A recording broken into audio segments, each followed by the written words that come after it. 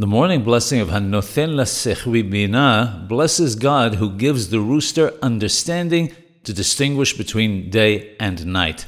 This refers to the ability of the rooster to distinguish between midday and midnight.